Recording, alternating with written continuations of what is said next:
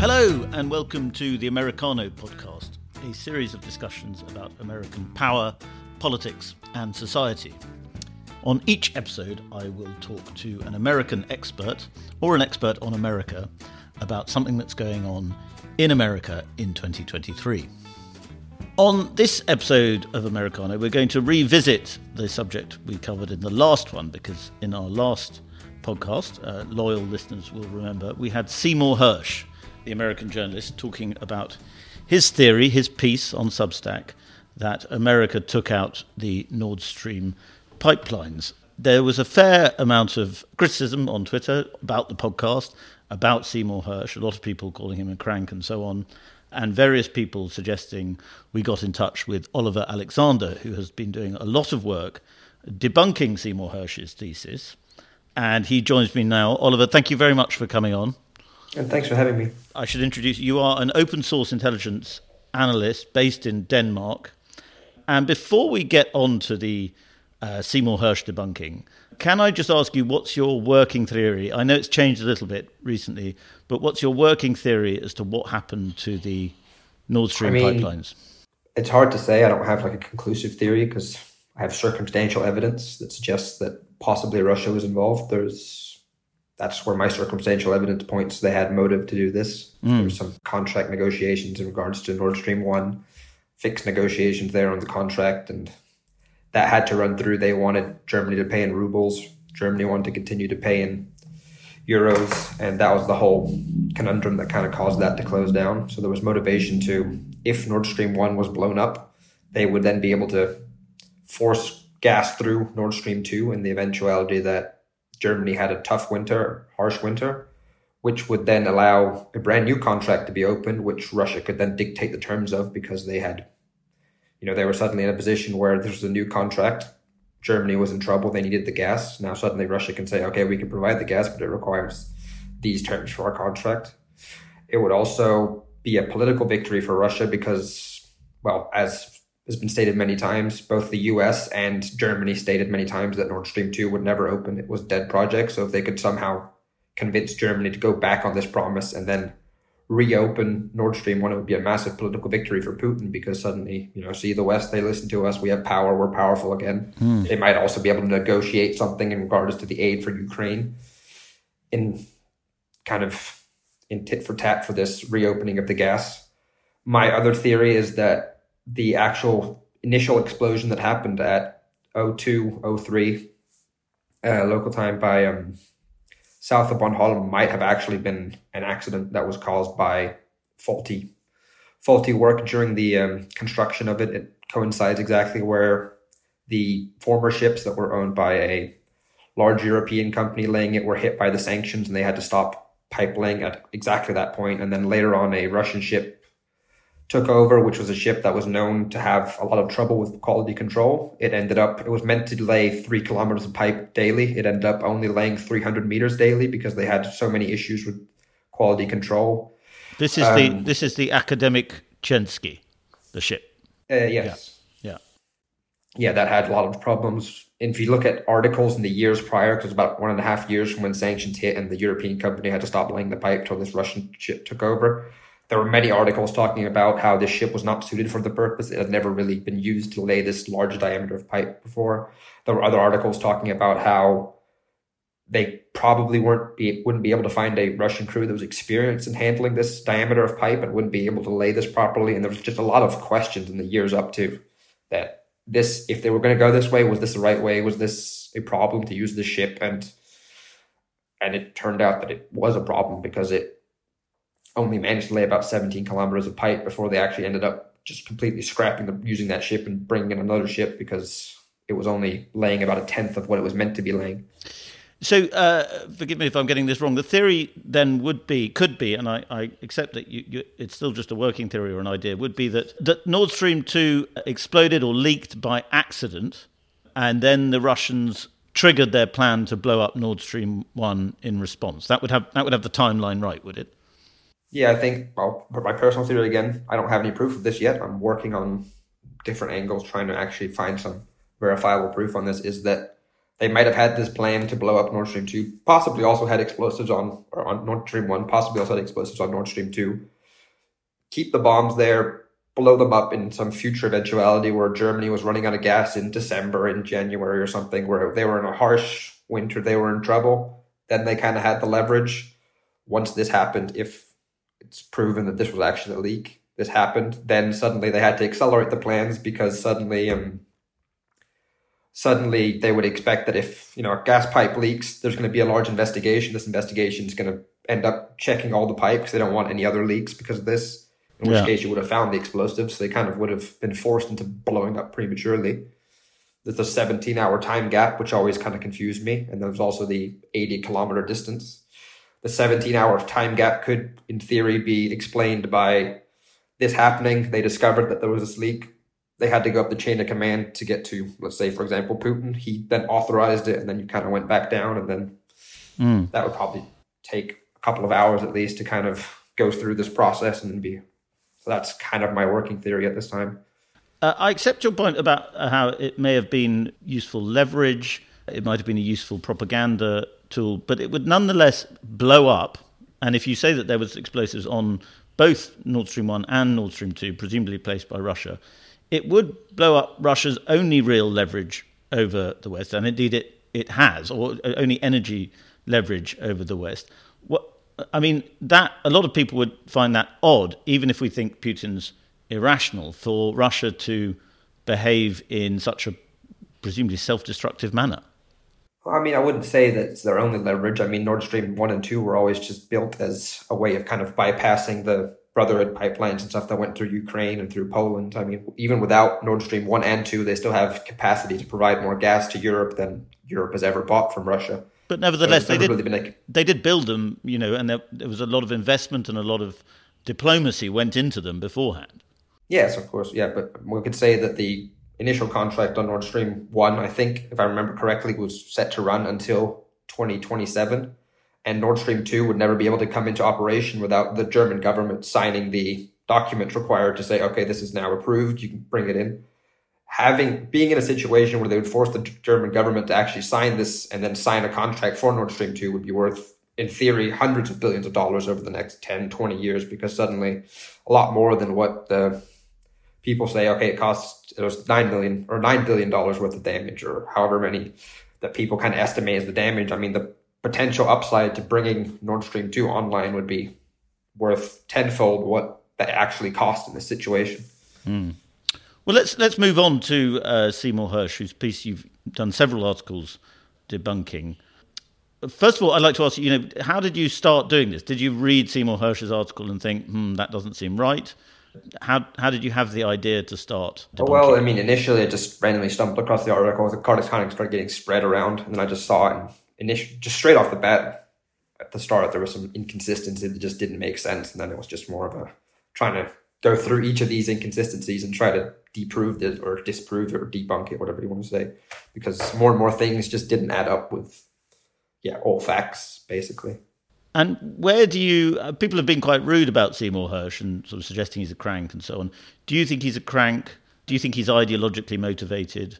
Are you ideologically motivated against him? I wouldn't say I'm ideologically motivated.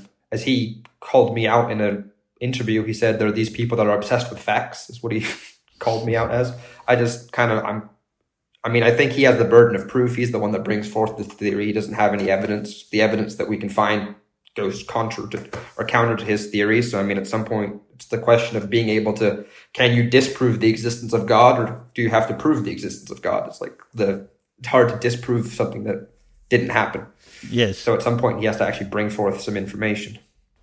Well, let's go through your points against the Hersh theory. The Hersh theory, to remind listeners, is that America did it in conjunction with Norway, and your evidence using tracking and maps and so on is that there were not the ships that could have done this. The various Norwegian craft, or possibly even American craft, you throw that in. Hersh doesn't say that, but you say that could be a possibility. It doesn't add up. They weren't there at the right moment. They were too far away. Take us through the glaring faults in Hersh's speech. Well, I mean, there are some kind of weird things where he talks about Stoltenberg being a CIA agent back in when he was like 13, which is more of a, I mean, that's hard to disprove. It's hard to prove. It's more of just hearsay. But if you go through the hard facts, there's stuff like he mentions that this exercise off of Bornholm, this experimental mine clearing exercise, was added specifically for the purpose of being cover for the planting of these mines. But I mean, you can go back, there's data available all the way back to 2009 that shows this exercise has always been a part of Belltops. It's one of the main priorities of this exercise. There's always been a large experimental mine seeking and mine hunting operation kind of exercise right there. You can go back through years of tracks, years of photographs from the US government that put them out. As, I mean, it's PR for them. You can go through the tracks. You can see that it's every year it's basically the same locations where they have these exercises. So, I mean, already there, the fact that he states that this exercise was added for the specific purpose of being cover for this doesn't make any sense because that's blatantly false. Yes. He also states that a Norwegian P-8 Poseidon aircraft was used to drop a sonobuoy to detonate these explosives during what he said was a routine flight, which again doesn't make sense because, well, at the time the Norwegian P-8s weren't in regular service. They were still going through training. They had a few training flights in the days leading up to them, but they're based up in the northern end of Norway, basically as far away Norway as you can get from Bornholm in Denmark. They weren't part of regular service, and again, he states that they used a routine flight as cover. Anyone that knows basic Nordic geography would say that there's never been a routine flight of a Norwegian Air Force aircraft over the part of Denmark that is the furthest away from Norway. It's not, they don't operate here. They don't have any, they've never operated here. They operate in the north of Norway to kind of cover that from subs. There's no reason for them to be there. He would then also state that, they could have turned off their tracking. That's why you couldn't see them. Which again, in this situation where this is all very top secret between Norway and just the president, basically, because he states that Congress wasn't allowed to know and the Gang of Eight wasn't allowed to know. No one in the US was really allowed to know. You would have either had to fly this plane with tracking off through basically the entirety of Sweden and then get into Danish airspace without Sweden or Denmark asking questions, which is, again, it's just overly complex and it doesn't make any sense as to how you'd also need refueling on the way if you're doing that for a long. There's just too many factors that don't make sense. Again, you could look at the ships. Yes, let's talk about the ships. Yeah. He specifically states that it was an Alta class, which it categorically couldn't really be because there was no Alta class in that area. There was a ship called the Oxø class, called the Hinø, which is a sister class to the other ship. I've asked him in this in emails. He, again, doubles down on it being an Alta class, which wasn't there. Anyone, again, with basic knowledge of geography in the Nordics would know that you can't really sneak a vessel into the Baltic Sea. It's kind of hard to get past Denmark. There's 2 bridges you have to sail under. It's not like an open ocean where you can just kind of sneak a vessel in. And anyway, these ships have all been accounted for. Everyone that wasn't at the exercise, except, the Hinø was at the exercise. All the other ones can be accounted for using both AIS data, which is kind of this ship beacon thing that they have on, and corroborated with satellite photos where you can see the ship was at this location at the time where this beacon said it was there, so you can kind of corroborate. The specific Alta in the Alta class was scrapped actually just around the time of the exercise. There's photographs of this from Norwegian ship spotters and stuff that show it being towed to the scrapyard and then being scrapped. And the ship hadn't been in use since 2012, so it wasn't in any state to actually go anywhere at that point in time. I'm pretty certain that Denmark and Sweden would have noticed if a ship that looked like something out of Waterworld kind of went through the waters and then went into the middle of an active military exercise while being completely undercover. So again, the only ship that it could have been would have been this Hinø, which was part of the exercise, which was a sister class to what he says. So in theory, that could make sense. But if you look at IIS data, there's no indication that it was stationary at any time near any of these sites. And it was backed up. I have 6 different satellite photos that confirm the location, corroborated with the other data. So, you could have 100 points and conspiracy theorists and other people still say, okay, but it was between these 2 points where you have 10 seconds where there's no data. So you can really never 100% be sure there. I admit that. But at the same time, during this exercise, this ship sailed with ships from the Netherlands, from Estonia, from Poland, I remember, and from a couple Sweden and a Finnish ship, I think. So if the ship had to kind of go out of formation to start planting these explosives here, you would have somehow also had to bring in all of these countries. And at some point now we're up to about 8 countries that were involved. While at the same time, he suggests this is top secret. No one in the US government could know except for basically Biden and a couple of other members of the administration. It's just kind of this conspiracy that at some point reaches a point where you need so many people involved that it doesn't make sense. And let's go along with that. And let's talk about the diving operation that would have been required. Are you saying that there is no way divers could have gone that far with the equipment that they had to put the explosives in place from where the ship might have been? I mean, the ship passed the 2 explosives by the Nord Stream 1 for like an hour. It sailed a couple of nautical miles away, so they would have had to rush over there and go down, and that doesn't seem feasible in any way. And at the same time, for the other one, the ship would have had to go at as fast speed, faster than it could actually go to reach there in time. And then you have the diving operation, which best case scenario takes at least an hour each place. If you have a decompression chamber on board and you rush and everything, there's just no real scenario where it would make sense. I mean, in theory, okay, they could have taken some unmarked rib boats from the ship and sailed out, but that again goes counter to what Seymour Hersh has said in interviews afterwards, where he says that they parked the ship on top and then they jumped off the side of the ship. And so, I mean, in theory, yes, it could happen, but then it wouldn't be his story because he has doubled down on these points of his story many times in many interviews. And let's go back to the sonar buoy or buoy.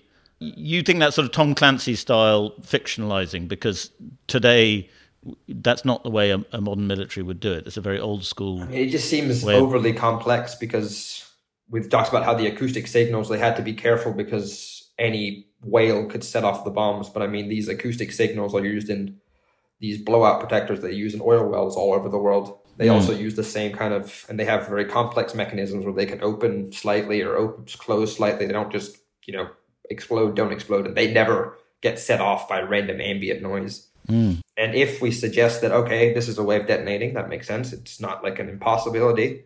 The fact that you had to fly a plane over to drop a sonar buoy to detonate it doesn't really make sense, because, I mean, the places where you use these in real life, they just have it's like a little thing that you just kind of drop in the water. It's the size of a suitcase and a spool of wire, and then that can signal down to 5,000 meters depth. It would have been so much easier to just send a little boat out, just sail past, just drop that in, activate like that. There's just no reason for this whole, especially when you're trying to keep it top secret, to add all of these extra elements that aren't necessary. So if we go with your working theory that the Russians, in reaction to a leak on Nord Stream 2, then blew up Nord Stream 1, how do you think they did it? With a ship? How did they trigger the explosives? I mean, at this point, I don't know. There's circumstantial evidence. There's the Minerva Julie, which was a Greek ship that was sailing from Rotterdam to St. Petersburg, which is an oil tanker that has been used to transport a lot of Russian oil, that decided to, on top of the 2 Nord Stream 1 sites that are north of Bornholm, it decided to stop there for about 7 days randomly and just kind of sail around directly on top of these 2 points for apparently no reason.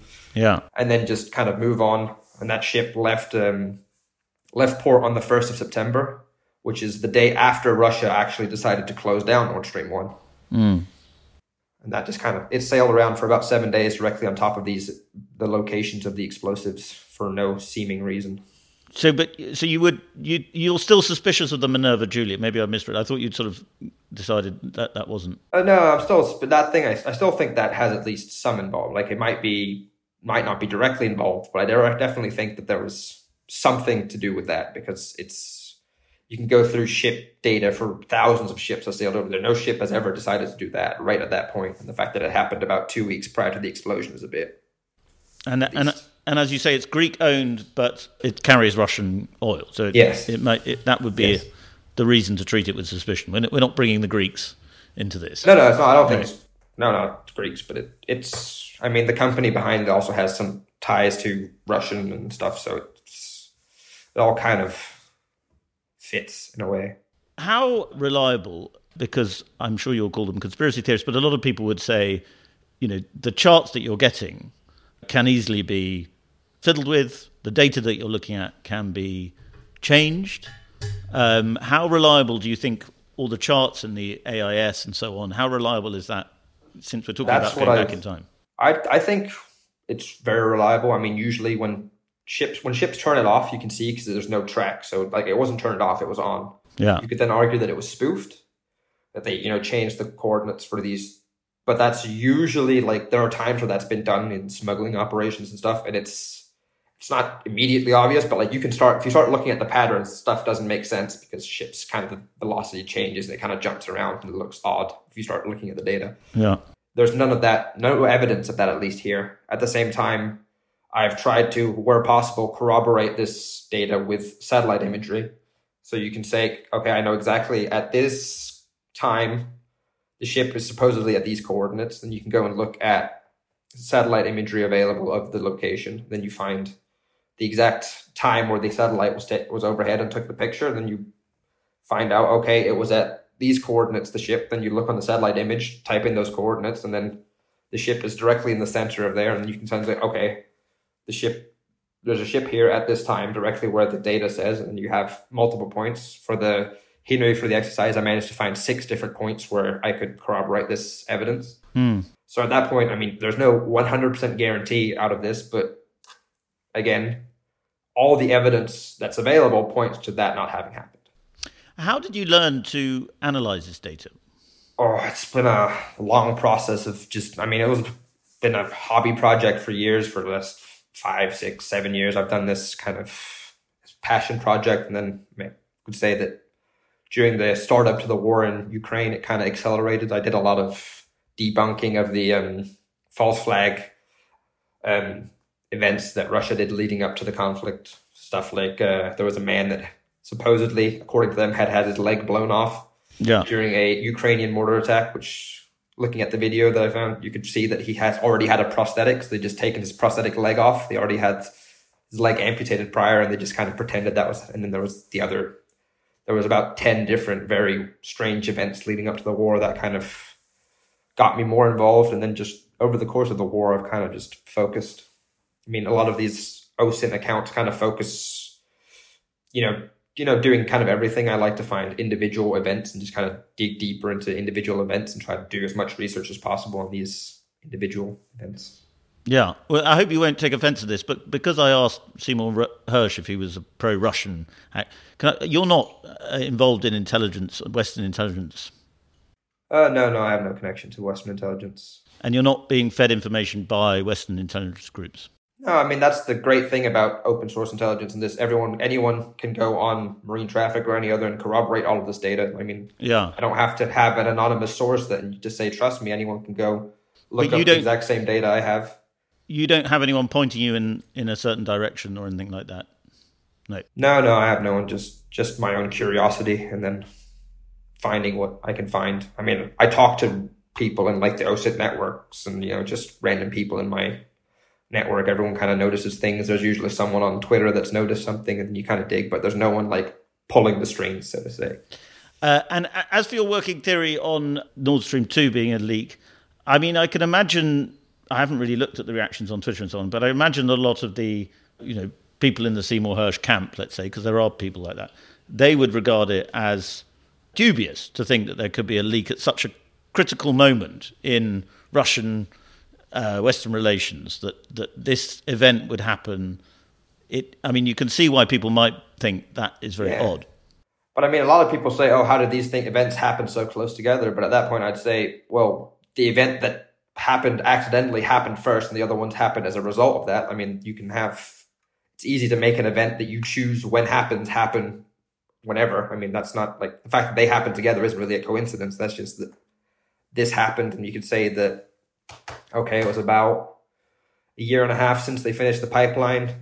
I'm guessing this hasn't been something I've been able to corroborate yet. I'm working on it. I would guess that maintenance for these pipes, seeing as how they were already dead as such, was probably kept to a bare minimum, legal minimum of whatever was required to actually check the weld and make sure everything was intact, because again, the project was dead. There's no point of throwing money at a maintenance for a project that doesn't really have any income. So I think that Well, at least so far, I haven't seen anything to really go against it. I'm open to, if anyone has any evidence they can send me that proves that this didn't happen. I'm open to changing my theory. It's a working hypothesis.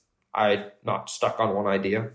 Before you read the Seymour Hersh piece, were you aware of theories that Norway was involved? Because, I'd heard of people suggesting it was Ukraine. I'd heard the Polish. I'm not an expert, or I'm not really across this subject, but I'd never heard anyone suggesting the Norwegians. Had you? If I remember correctly, I'm not 100% sure on this, but I think at some point initially Russia said that it was the UK in cooperation based in Norway at some point, I think they mentioned. But they've also said that it was the UK that was behind it, Russia, and they at one point even said they had a text message from Liz Truss that said it's done. And now suddenly they've jumped on the Seymour Hersh bandwagon, and now it was US and Norway, and apparently the UK wasn't involved. So it's kind of they did hack. They did hack Liz Truss's phone apparently. So maybe that's how they did it. But I found it kind of strange, or at least telling, that they had the UN Security Council meeting to talk about all of this Hersh story and try to they had the world's attention on the Nord Stream bombings, and they couldn't bring forth a single piece of evidence to corroborate anything that Hersh had said. Had they just had a single piece of evidence they could have shown in front of the world and said, hey, this part of the story is true because our massive intelligence apparatus has confirmed that there's nothing. There was just some random singing by Raymond McGovern, and it was just kind of their proof was this article and the fact that Joe Biden said that Nord Stream 2 wasn't going to happen. That was kind of the mountain of evidence that the Russian intelligence apparatus could bring forth at the UN. Yes, well, but let's talk about that. It is sort of, obviously it's not proof that Joe Biden said it, Victoria Nuland said it, other people in the American foreign policy establishment have said it. It does make it seem a bit fishy, or perhaps I've been brainwashed by Russian counterinformation. Yes, but I'd also say at the time, Nord Stream 2 was basically, for all intents and purposes, dead when it was blown up. There wasn't, it's not like it was an active pipeline. It had never received the required approvals from the German government and stuff. It wasn't, they say they were going to kill Nord Stream 2. It wasn't going to happen. It was dead. Yeah, well, at the time, it was already dead. In theory, it could be open, but it still required a vote on it and, the documentation to be in order. But at that time, it was dead in the water. This is, of course, a more permanent solution to it, but it wasn't active at the time. Yeah, but Germany has been quite open to Russian energy in the past. It could quite easily have changed its mind. Germany could have quite easily suggested turning it back on. That's my theory, is that's why Russia would have kind of tried to force Germany to change their mind. I think at that point, Germany was pretty... If you look at, if you do research on the gas and stuff, at that point in time, gas was kind of... there wasn't really much of a risk that this winter there was going to be a problem with gas. They had alternate supplies. They had enough gas in storage. They had lowered their use. So in that regard, I would say that Germany was kind of in a pretty safe position at that point. There wasn't really any need to kind of be threatened.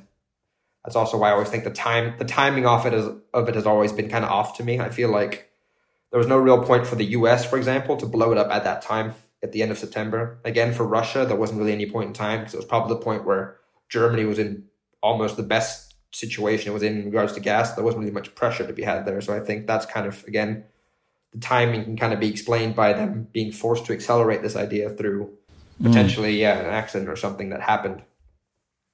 And do you suspect that Seymour Hersh and others like him are being led by the nose by Russian information agents, by Russian fake news, by people sort of peddling deliberately false information?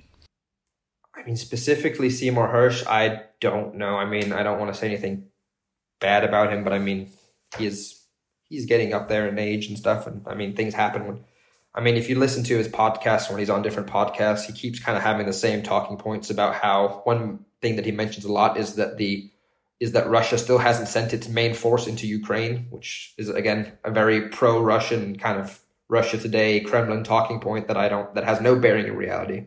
That Russia hasn't sent its main military force into Ukraine, which I don't know where he has this from.